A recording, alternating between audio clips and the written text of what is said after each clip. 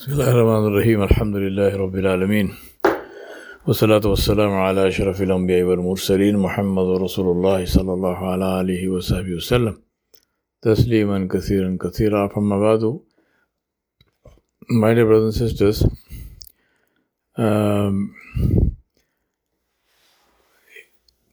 one of the Salaf al-Salihin, he said, your worst enemies are three.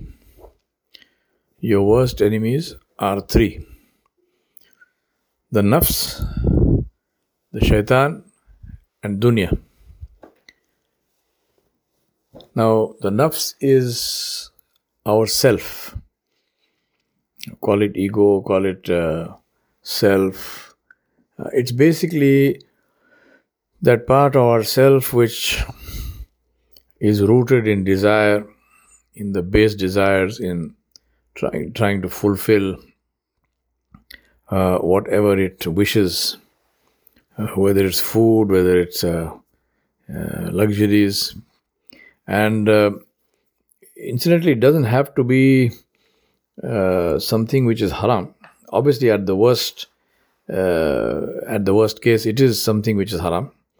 But even things which are halal, the nafs indulges us and forces us or tempts us to indulge in more and more of that. So you're eating halal, but you're overeating, eating too much.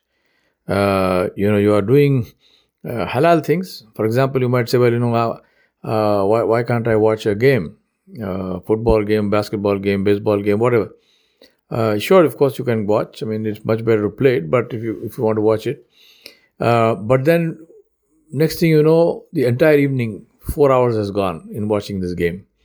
And so on and so forth. So the nafs is the internal self. Remember, even in Ramadan, the shayateen are chained, but the nafs is there because the nafs is myself. It's what's inside me. This alim, this alimul haq, he said that out of the three enemies, the first and most important, most dangerous is the nafs. Second, of course, is shaitan. And we know shaitan, and we know how shaitan tempts, because shaitan again has no strength and no power. Shaitan doesn't compel. Shaitan cannot force you to do anything. Shaitan only gives you options, offerings, and whispers, and puts doubts. And then we fall into that trap. And the third one is the dunya. Now, dunya, the meaning of dunya is something which is low. Dunya means anything in this material world until we die. And the other meaning of dunya is something which distracts from Allah subhanahu wa ta'ala. So all kinds of material things that distract from the ibadah of Allah subhanahu wa ta'ala, the dhikr of Allah subhanahu wa ta'ala, the thinking and reflection on what Allah subhanahu wa ta'ala likes and what we need to do to please Allah subhanahu wa ta'ala. This is what dunya is. Now, may Allah bless him and fill his qabr with nur. He then taught us what we should do about each of these. So, and interestingly, he used this term harib, which is a derivative from the word harb, which means war. So he said fight, combat. Don't just gently oppose. It's literally, it's like a warrior in battle. The sword in hand is going to kill this thing that he's fighting against, the enemy. So he's saying, consider it to be your enemy. So he said, vanquish, fight your nafs. Vanquish your nafs by opposing it, not indulging it. Now again, as I mentioned, the key thing is that with regard to haram things, inshallah, we have this expectation that as Muslims who are trying to become mu'mineen, we will not consciously and deliberately indulge in anything which is haram. But even with the halal, the person who is on this path of subduing and controlling his nafs will oppose this nafs in everything that the nafs wants. So if you feel like having a cup of tea, don't have it at that time. If you feel like having some sweets, don't have those at that time. Right? Whatever your nafs tells you to do, other than the ibadat of Allah subhanahu wa ta'ala, and of course then that is not the nafs, this is from tawfiq of Allah subhanahu wa ta'ala. But anything that the nafs wants you to do, what we need to do is to oppose that, is to go against that. Just for the sake, just be difficult with it, just be, contrary with it. So it's not a question of saying, well, after all, the thing is not telling me to do anything haram. No, nothing to do with haram, even without haram. Make sure that we make sure that we do not give in to that nafs, whatever the nafs wants. The only reason I'm stopping myself is because the nafs wants it. Second one is fight shaitan. He said harib against shaitan by dhikrullah, by the constant zikr of Allah subhanahu wa ta'ala with our tongue and with our heart. He said never let the tongue dry because it is silent. And quite apart from not, indulging in useless talk and things like that. So make sure that the tongue is always engaged in the zikr of Allah subhanahu wa ta'ala. So repeating the names and attributes of Allah subhanahu wa ta'ala, subhanallah, alhamdulillah, Allahu Akbar, la ilaha illallah, then sending salat and salam on Rasulullah sallallahu alaihi wasallam, Durood Sharif, continuously doing that. And doing it with the tongue and with the heart and mind, with the qalb. Because so when we say subhanallah, then there should be a reflection on the meaning of subhanallah.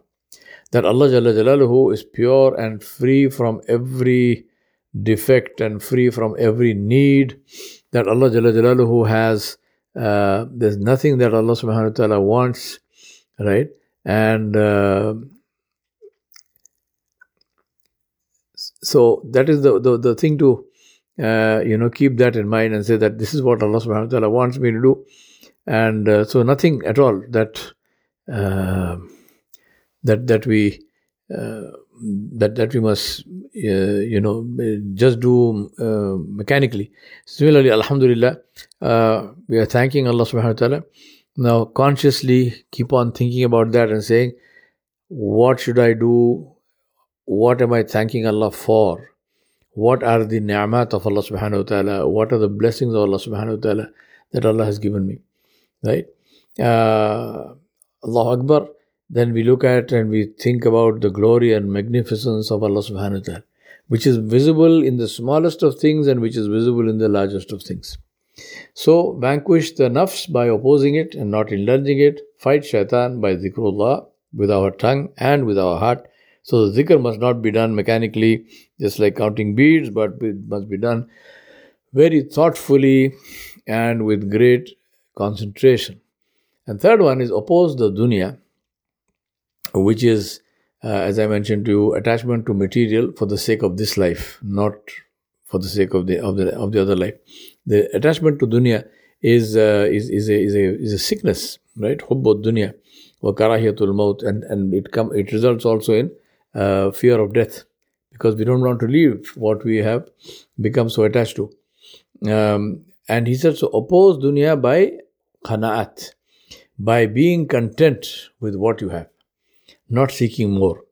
Because there's no end to the seeking more, right? The more you seek, the more you want more, and this goes on increasing, the more and more and more.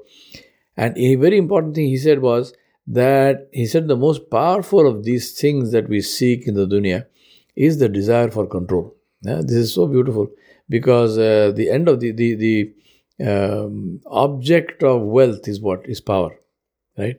Power is the biggest aphrodisiac. Power, if you will, power is the biggest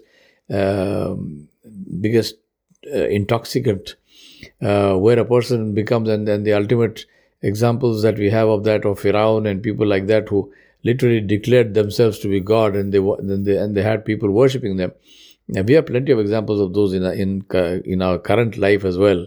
In this dunya, we don't need to go all the way back to the pharaonic kingdoms. There are people who have other people bowing to them, prostrating before them, kissing their feet, and so on. All of these are signs of complete loss of human integrity.